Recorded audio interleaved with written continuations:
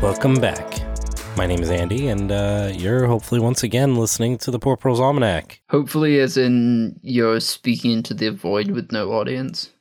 Hopefully as in this isn't their first episode, although, to be honest, this is going to be one of my favorites. It's a doozy. Yes, and it will be boozy. That is correct. Working on it right now as we speak. This whole series got me wanting to try some persimmon hooch, though. Oh my god, that would be amazing. Persimmon mulberry hooch. We can do it. We have the technology. Andy, if you make that, I might actually come back for New England just for a little visit, a little taste. Dude, speaking of mulberries, though, you know where I found a mulberry tree, like, fairly recently? Is this somewhere I'm going to know or be familiar with? Yes. Um, You remember the mini golf course near our house, like down the street? yeah, airport. Yeah. There's mulberry trees in there. Really? Yeah. Oh man, I start crunching some of those leaves. I know, I was thinking of you. While I was eating the berries, I was like, Elliot could eat the leaves, I could have the berries. Like, it's a win-win. I could have had a snack while I was breaking bottles behind the old Rojacks. I think some of them were still there, to be honest. There's a lot of glass on the ground, like a lot of glass. Not really some place to take kids, as I found out. I put most of it there, pretty sure. Yeah, It's so such a funny thing to say about a place. There's a lot of glass on the ground. a lot of glass. All right, so to this point in this mini-series, we've outlined a few figures that led to the permanent agriculture movement from outside of the government, right? But as we noted, folks like J. Russell Smith weren't as far outside of the movement as he might have appeared. And the overlap of these figures and those in government was actually really big, as we're going to see. In a strange confluence of events, the United States almost accidentally rewrote agricultural history in a good way about 100 years ago. That's what we're talking about today. So we're going to talk about corn again? No, not directly at least. But corn is a big piece of why it fell apart. We'll get there, I promise. But before we do, we got to back up a bit. Oh god, not to the Ice Age. I can't deal with that goddamn squirrel. No, this is a little easy peasy hop, skip, and jump to the Civil War and the Reconstruction South. F.H. King time. Yeah, that was a great time to be alive for no one. Carpetbaggers had a good time. Those weren't really people, though. They were like pseudo-British, like wannabes. No, at least the carpetbaggers tried to improve things sometimes. The best intentions. Mm. Road paved to wherever. I don't know. So it took like 2,000 years for people to stop hating on the Romans. So, oh wait, you didn't do your line. Fine. All right. Now, following the Civil War, agriculture had fallen apart for a number of reasons. Not only had the labor markets completely changed because, slavery was banned, but because of the war, there was an explosion of mortgage debt, which paired with excess production as well as high shipping rates charged by railroads, all of which decimated farmers. Excess production, though, right? Yeah, and I think a lot of it had to do with the fact that because everyone was fighting a war, a lot of soils rested for a number of years. Now, paired with the fact that a bunch of people also died, so there were less people that needed to be fed, as well as the fact that all of this was happening, a bunch of folks who had been enslaved trying to work their way out of where they were living entered this newer form of slavery that had sprung up, which was sharecropping.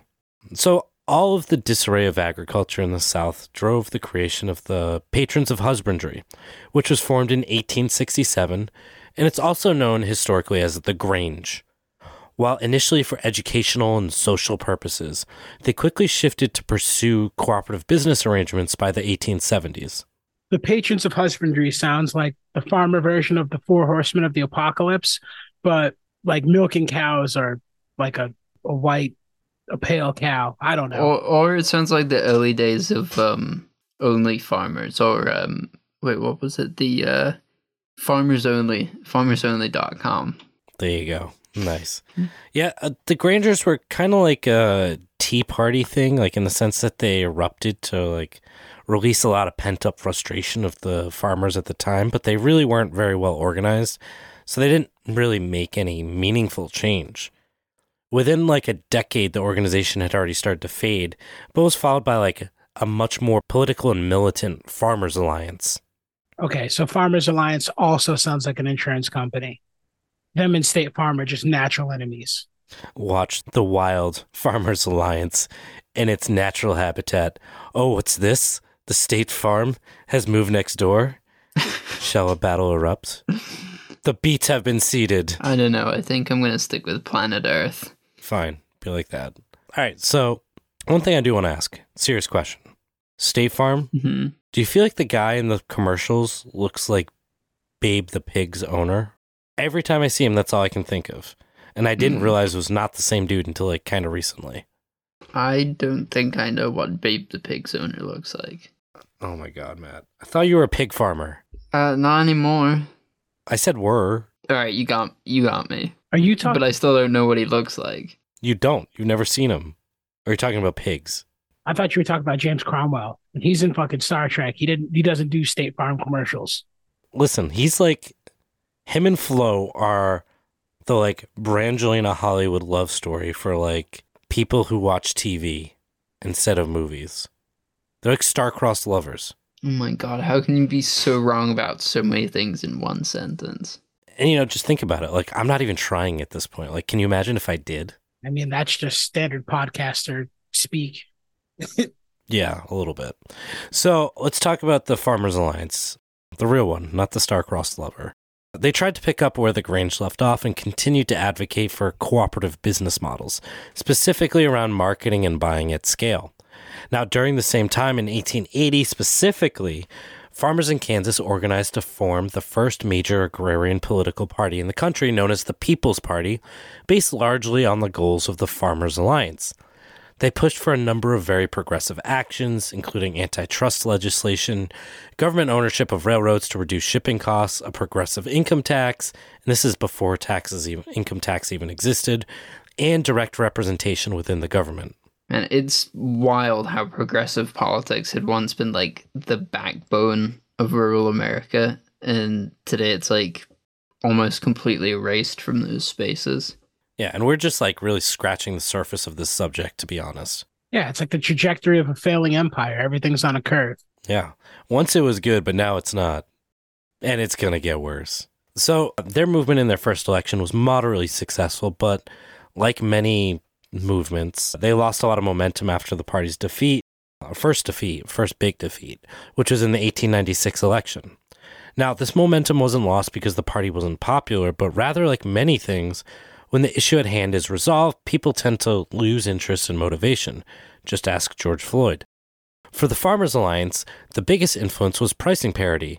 And as the commodity prices rose faster than farm expenses for 2 decades when they were all, reared up, the urgency behind the organization kind of like fell by the wayside because people were happy. So now pricing parity is basically the idea that pricing goes up or down based on inputs, right?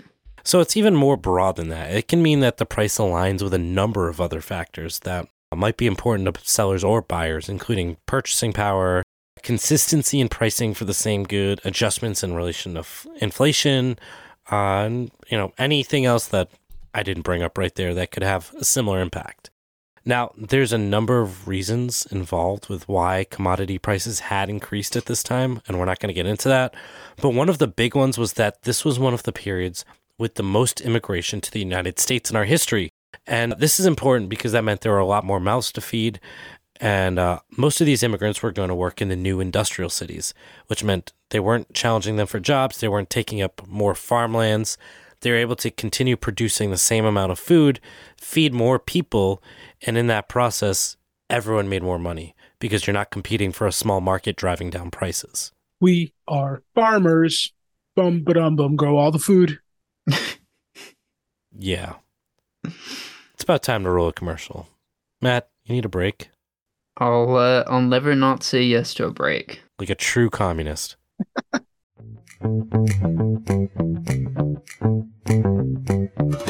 Are you thirsty? No? Do you want to be? Try bean curd. With twice the chewiness of a sponge and half the flavor of dough. What could be better? Nothing. Take your high-protein block of cardboard and make a great meal incredibly mediocre. Say it with me now. Herd your thirst with curd. Can you smell what the Rock is cooking? 'Cause it's bean curd. Learn more about the power of bean curd at poorproles.com. Stay thirsty, friends.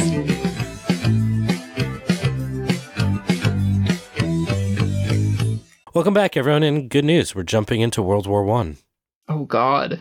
Why is this good news? I don't have my trench knife. And didn't like 8.5 million people die because some random dude got shot? His name was Franz, and like maybe two sides cared and everybody else just jumped in on it. I'm sorry, Elliot. Do you not care about Archduke Franz Ferdinand Karl Ludwig Joseph Maria of Austria? I mean, that is a beautiful thing to just roll off the tongue, Matt. Still thought it was a band.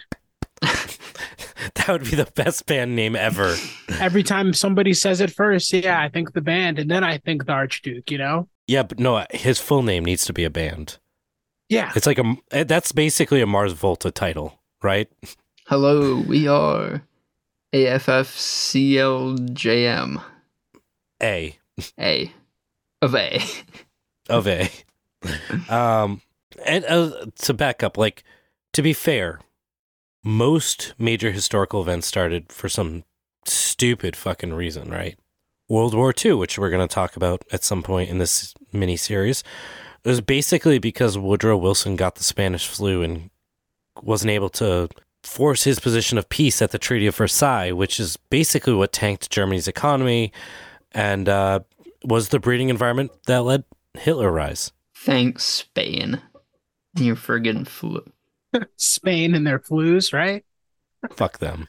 Now, the Spanish flu, actually, fun fact, was only called that because of World War I, when most countries were so ravaged that they were... Is this related to tree crops? I can make it so. It's this, welcome back, listeners, this fun game that we play on the Poor Pearls Almanac.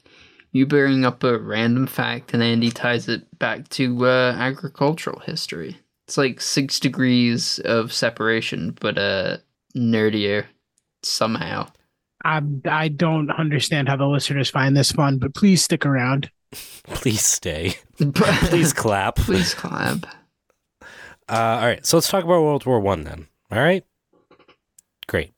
Spain was neutral in World War I, so they reported the destruction while the rest of the world was experiencing it, but refused to publicly acknowledge it because it would have been read as like weakness during the war. The point here really is that in Europe, almost all of the continent was in war, except for Spain. Farmhands were sent to fight and crops were abandoned, pushing commodity prices up. And American farmers grew as much as they could to feed the international markets. But as the war ended, competition slowly returned, and suddenly the massive surpluses that farmers had relied on to sell overseas saturated market demand, and all those prices collapsed. Yeah, just in time for the Great Depression. Isn't that great, guys? Isn't it? This is so fun for everyone. I'm hungry. Have some Corn. soup. It's just water with a couple pieces of ice in it. With a corn. Tree corn. And the paper-thin slice of Donald Duck bread. Aw, I love the Donald Duck bread. What a great time to be alive. Before the Great Depression, because obviously that happened afterwards, right? We see some response to this collapse, this big, farming collapse. In 1921, 3 years after World War I, prices were still down about 30% from their wartime highs.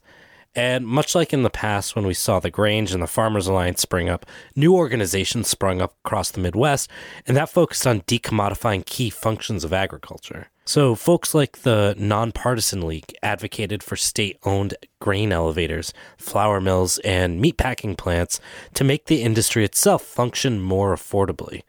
Unfortunately, these weren't the only folks who had learned to organize. Okay, so I'm getting flashbacks to like the Agra episode, where there's going to be like a million organizations and even more acronyms because some of them overlap with like organizations within organizations. I mean, not like an actual million. No, that's Andy speak for literally a million. No. Literally 1 million. So while these left-leaning orgs that will not be named built on farmer grievances, those who had weathered the storm in terms of farmers, they came out on top, right? And this was a really easy and great opportunity to expand and purchase failing farms cheaply, right? If everyone's going out of business and you're doing great, pennies on the dollar. So if you're one of these folks, the collapse of agriculture was a good thing. The way a recession is good to Warren Buffett.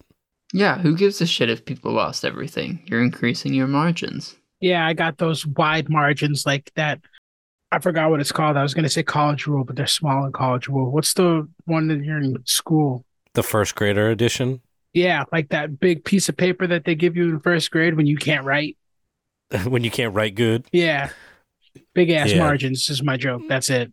That's it. I like it, Elliot. It's really well flushed out. Yeah. It's beautiful. Thinking's my strong suit. You think good. Now, in 1919, these particular farmers, they formed what's called the American Farm Bureau Federation, and they were basically explicitly against basically everything the Nonpartisan League advocated for and supported projects like privately held federal land banks and expanding extension services and land-grant colleges. And I'm sure that right there perks up a lot of ears. This organization and their work was the basis for a lot of what we see decades later in places like Mexico, India, Africa, and so on in the name of progress. I mean, the extension services are pretty cool, and land grant colleges seem to be cool too. To an extent they are, but the entire purpose of them was basically to make the demands of the organizations like the Nonpartisan League mostly obsolete. It was to take away their most popular positions and kind of make them more of a radical party. Now, further, if we go back in history to the origins of the extension schools, we can look back at the Morrill Act of 1860 as a tool to continue expansionism and to institutionalize Western agriculture on the landscape.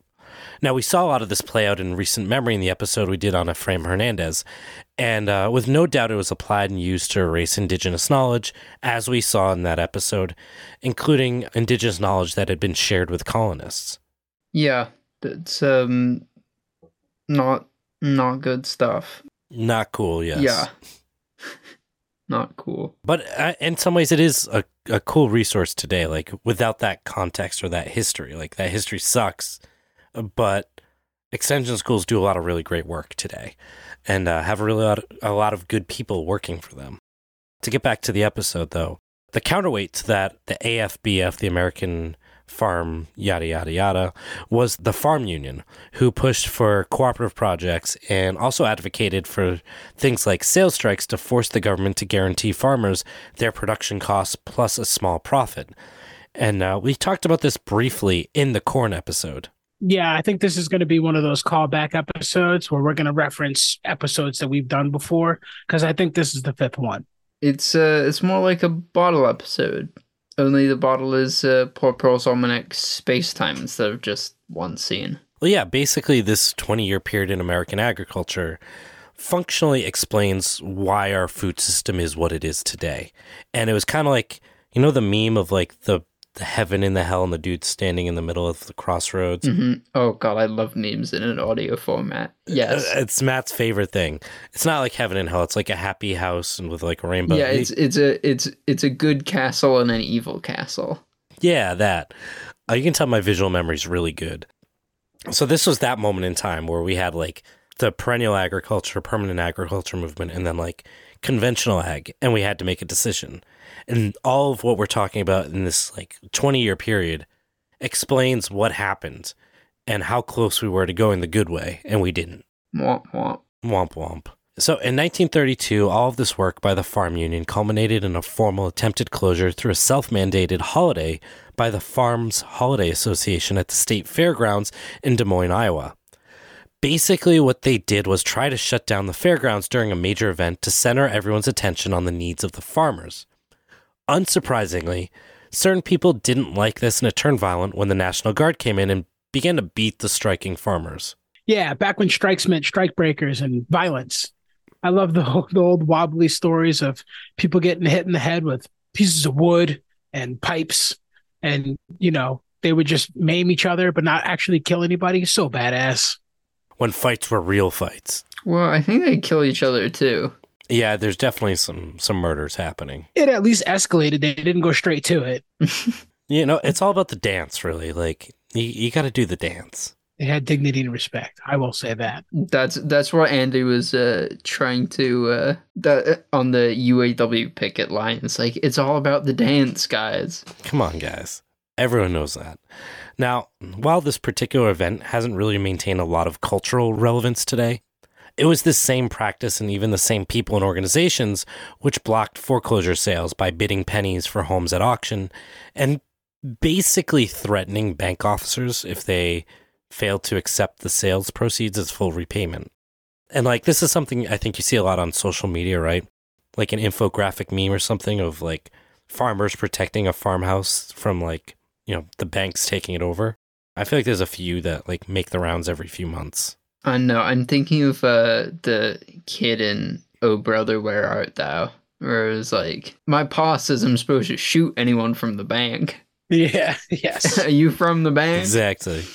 Yeah, that is basically a nod to this period of time, which is like so cool that like people are just like that fucking like willing to step up in that way. Yeah, I'm not sure why we ever stopped doing that, to be honest. I mean, everybody wins except the banks, so fuck the banks. Yeah, it's a small group of people that loses, but they're powerful. Fuck them. Yeah. Now, with all this going on, we've also got the Dust Bowl rearing up, right? And like the Dust Bowl wasn't like this surprise thing that just happened. Like there was a build up to it, right? It wasn't like, oh wow, for some reason everything was fine and then it wasn't. And while the Dust Bowl does get like a lot of very well-deserved attention, that wasn't the only thing going on. The other major thing that was happening during this time was the country was also like flooding around all these rivers because of poor management by both farmers and planners that thought they could just manage the land by making it do whatever they wanted it to. Yeah, that's something that blew my mind, finding out that the rivers are flooding while the land was drying out. Really must have been like apocalypse-like conditions, and I bet everybody just loved it. Yeah, I love what's drought without a little flooding, you know? Right? Not only did it feel catastrophic, it was catastrophic. Henry Wallace, who I really wanted to do an episode on because he was the one that if I was going to add one more episode, we would have done him. He would go on to be the Secretary of Agriculture and was quoted as saying, in quote, "Human beings are ruining the land, and bad land is ruining human beings, especially children," end quote. Yeah, it's just like he is an incredible figure that was so close to being president and, again, would have fundamentally changed the way food was grown in this country. And nobody even knows about it. Yeah, I think Eddie just doesn't like doing episodes where there's already research done on it. Yeah, it wants to be the obscure, unknown people in agriculture history. There's the niche. There is a niche. I mean, we're here, right? But that said, I definitely highly recommend like diving into his story. The big biography that exists on him is like 700 pages, and we're actually going to be talking about the author in a couple weeks.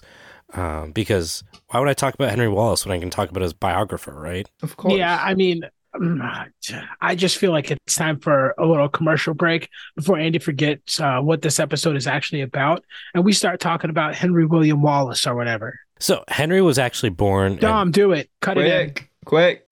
Hey, we're taking a quick break in the episode to remind you that you can get a whole lot more information from poorproles.com. On our website, we have access to our supplemental reader for the podcast, which provides more depth and context as well as thorough citations for all of the stuff we talk about in the show. You can also sign up for our newsletter, which updates you about limited releases, such as various nursery stock that we sometimes sell through the Poor Proles website, as well as updates about new merch that we have. You can also support the show through that website, poorproles.com, where you have access to our Patreon and our Substack to get early releases for articles and episodes.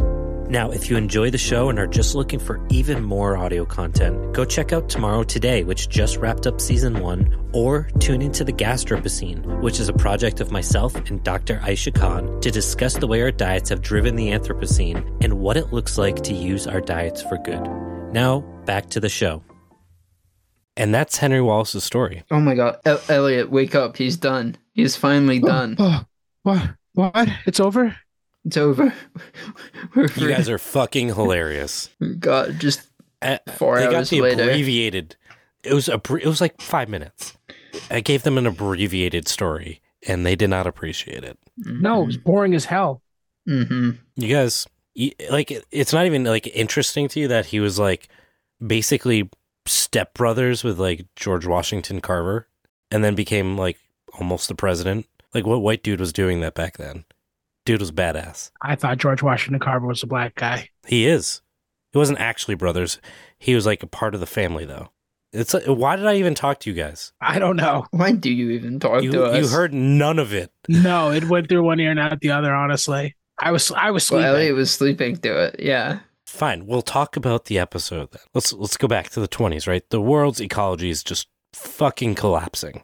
Rivers are overflowing everywhere. Oh, we wouldn't know anything about that. No, the bread basket was drying out. People's pets' heads were falling off. Famously. I mean, I don't know about that last part. Yes, famously. Really? Nothing for that, guys? That was a great Dumb and Dumber reference. No, it was awesome. I remember Petey. Oh, I missed it. I didn't get a smile out of you.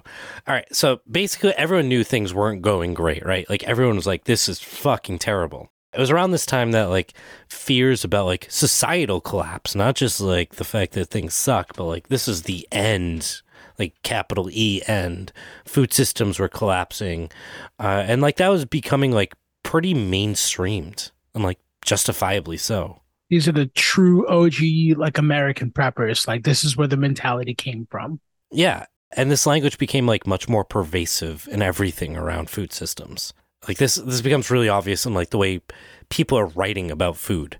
So there's this guy, his name's Walter Loudermilk, which is like just the best last name. Like my milk is just louder than yours. So my last name is Loudermilk. It should be Louder Cow. No, it's the milk that's loud, man.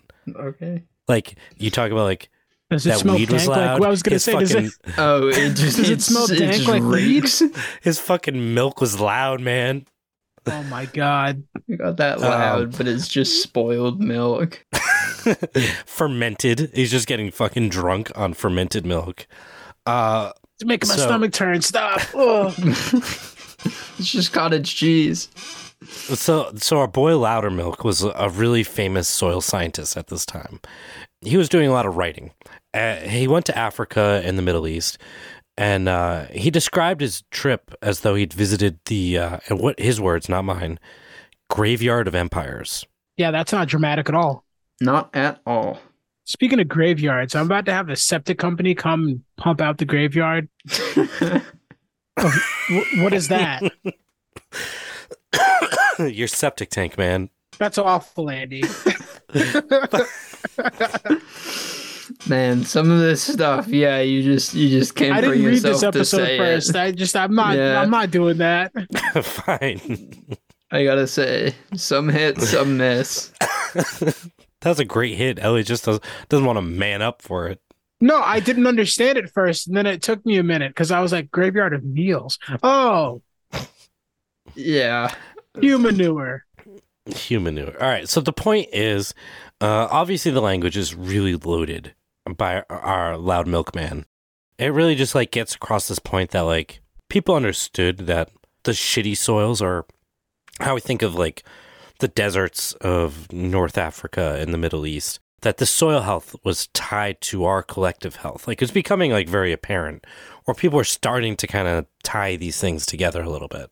Now, of course, we today understand it was more complicated than just soil degradation, which led to those collapses. And the examples he gave included things that like actually helped protect soil health. So, for example, he went to the Central America, and he blamed the Mayan collapse on using all of the land for corn production, even the hillside patches, which he claims was what led to mudslides. Now, we now know this wasn't the case, but it does speak to like this really innate and important like discovery or realization of the fear of soil degradation and its connection to the way societies thrived or fell. It sounds like this guy was not corn-pilled. He wasn't buying it. He did not have the juice. You mean the Riz? I think the kids are saying Riz now. No, it's the kid. It's got the juice. You know what I'm talking about? The little TikTok kid? No. You've never seen the corn TikTok kid No. Oh yeah, the like from like 9 the months like ago. song. Yeah. Oh, he loves the corn? Yes. Yeah. It's That got kid. the juice. Yeah. Yes. Apparently, Loudermilk did not have the juice. He had the milk. He didn't have the juice or the Riz. Got it. Yeah. And he clearly did not know about the corn slime. 1920s, not the corn slime time. Not slime time. What? Corn slime. Mucilage. It's got what plants crave. Nope. Not ringing any bells. A bacteria that can fixate nitrogen from the air, reducing the nitrogen draw from the soil.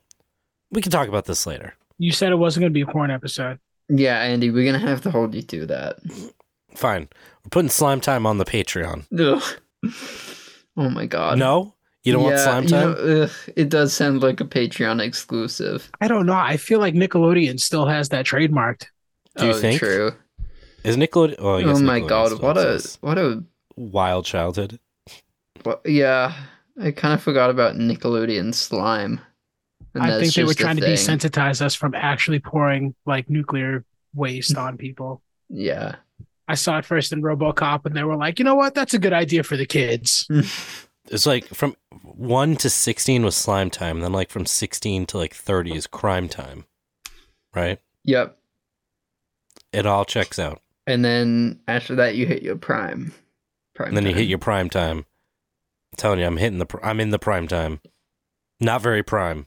It's not very Deion Sanders, I'll say that. Listen, you skip the part where you go to jail. Then you focus on your citrus orchards, and it becomes My dad. lime time. Yes, I knew he was going to Lime Time. Yep. Lime time, nice. My dad, he owns this orchard. My Fukuoka reference that Yeah. I will make every time. There's no way that this episode's turning into a dumpster fire. It only does. What do you mean? We're on track. Are we? Yeah, we're this is all related to our boy with the My loud stomach milk. is turning. We're mixing citrus with loud milk. Yeah, how do you think the milk got loud? Not a good time. Getting loud, boy. All right, so our Milky Boy buddy also spoke He about said Chinese. Just call that. him He louder just said milk. that. I'm just no. Just call him louder milk. We don't Loudy need the boy? milk. I'm with Matt. You I don't know. can't be Milky Boy is called- now like. I don't like Milky Boy. No, you can't call people What if that. they're really white? Then he is milky. I think louder milk gets the point across anyway. I think my wife would be offended. Okay. All right. So fine. Our friend whose name is not the non-denominational soy milk. All right. He also spoke about. Okay. He's better. It's okay. I'm just gonna let it go. It's only gonna get worse from here. Yeah. We gotta Move on. Pick All your right, battles, yes. Matt. yeah, true. So, True. he spoke about Chinese agriculture as well, primarily where it hadn't been yet radically changed by industrialization. Where did he hear about Chinese agriculture? I don't know if it had to do anything with our friend F.H. King. Anyways, while there were examples of landscapes devastated by conventional tilled agriculture, in many places it had either continued to be maintained or restored and managed ethically with things like dikes, terraces, and more. Another author at the time, Paul Sears, also a soil advocate, and says in one of his books that what made Chinese stewardship successful was a, in quote, sense of belonging to a particular place on earth, end quote. Versus, I guess we're talking about like the placelessness of conventional agriculture in the United States. Like a plot of land in Indiana might be managed like no differently than Montana, just like for the corn. Exactly. The critique that blew back on the American practices was quite literally the Americanized piece of it, right? It was the idea of like arrogance and the need for indefinite growth. And it's no coincidence that like a lot of this criticism of indefinite growth was also happening during like the rise of the Soviet Union. While we've seen bits of that socialist and communist and anarchist organizing in these rural spaces through these various organizations, a lot of those leftist ideals had become more mainstream over the late 19th century and early 20th century as it became clear that the illusion of the American vision of perpetual growth and excessive individualism became more and more unrealistic on a planet with finite topsoil. And unsurprisingly, the farmers who saw the consequences immediately of the framework based on unlimited growth and production quickly understood that the systems that they were involved with were unsustainable for soil and by proxy were unsustainable for humans. And there's a lot to unpack about all this because, like, as I keep talking about, industrial farming didn't occur or start in a vacuum. I mean, we've talked until you were blue in the face and I'm falling asleep about corn's history. And while it is an incredibly productive plant and a cool C4 grass and all that shit, it's also a byproduct of being at the right place at the right time in the wrong soils. Kind of like Raytheon, but maybe not the soils part. Or maybe the soils part. I'm sorry, is that some sort of product placement? Because I still haven't gotten paid from that last Raytheon ad we did. First off, I see the guns behind you. I know you got paid. Or are those CIA guns, Elliot? These are from work. These are from work. Yeah. Work-related guns. Yes, I found them at work. I found them in the not lost or found. It's kind of an open armory policy. I don't know. I can't read. It says evidence. I thought it said exit. So I said, if I'm going to exit, I may as well take this Might as well take these guns home. Evidence, schmevidence. Right, guys? Yeah, exactly. And this will be in the court recording. Yes, I can't wait. So this is the first of a 3-parter, I'm estimating, for this story of the government movement towards permanent agriculture. As you can see, we're really, at this point, framed up this idea of, like, everyone's starting to be like, oh, fuck, this can't keep going on. What are the alternatives? And we haven't quite seen the alternatives yet, but we also know at this point that those people that were working on it are out there. And we're gonna get into that. I'm real excited to get there. Holy shit! That was the longest intro ever. Bro, this is part nothing. 1. This is part 1. And now we're starting part 1. We've done 4-parters, Elliot. Come on. Good Lord. You might not remember them, but we did do them. I remember at least half of everything that we talk about. You remembered C4 grass. I'm so proud of you. Yeah, I pick and choose. That was a sweet C4 grass reference. I think you only remembered it because of dynamite. It's explosive, yes. It's plastic explosives. That's the only reason. Something to relate it to. Yeah. Get that little kernel stuck in there. So if you can't wait corn for part kernel? 2, yeah, the corn kernel, the cornel, as you might call it. Nobody calls it that. Okay. If you are just gung-ho, can't wait for part 2, go up on Patreon. You can also read this in a little bit more fluid and in-depth fashion through our Substack with all the cited stuff for people that really just want to dig in deep. Are you saying we're not fluid and in-depth? Some of us are. Yeah, if you want to like actually sit down and read it and not have to listen to us meander through the stuff, go check out the Substack, get the citations, not the ones from police, and go have a blast, get off the internet, go touch a tree, touch grass, touch expletive. C4 grasses. Go use some C4 in any form against anything that might stop you from growing grass. Oh my grass. God, Andy, the court recording, we can't publish this. No, we totally can, because we'll just spin it and say we're talking about grass. It's fine. Yeah, we can talk about C4 and all the ways you can use it. As much as we want. Yep. See? And I also... It pays to have a CIA guy in your, that's right. in your network. And I took a bunch of stuff from the evidence room, so if anybody needs to topple their local government or whatever, like, just hit me up. I got what you need, all right? I got what you want. Got what you need. None of this stuff is traceable. None of it. None of it. Just trust me on this. Yep, trust me, just bro. Take my word for it. Meet me at the police station. I'll hook you up. All right, this is fun. Thank you, guys. We'll catch you in the next one. Later. Yeah.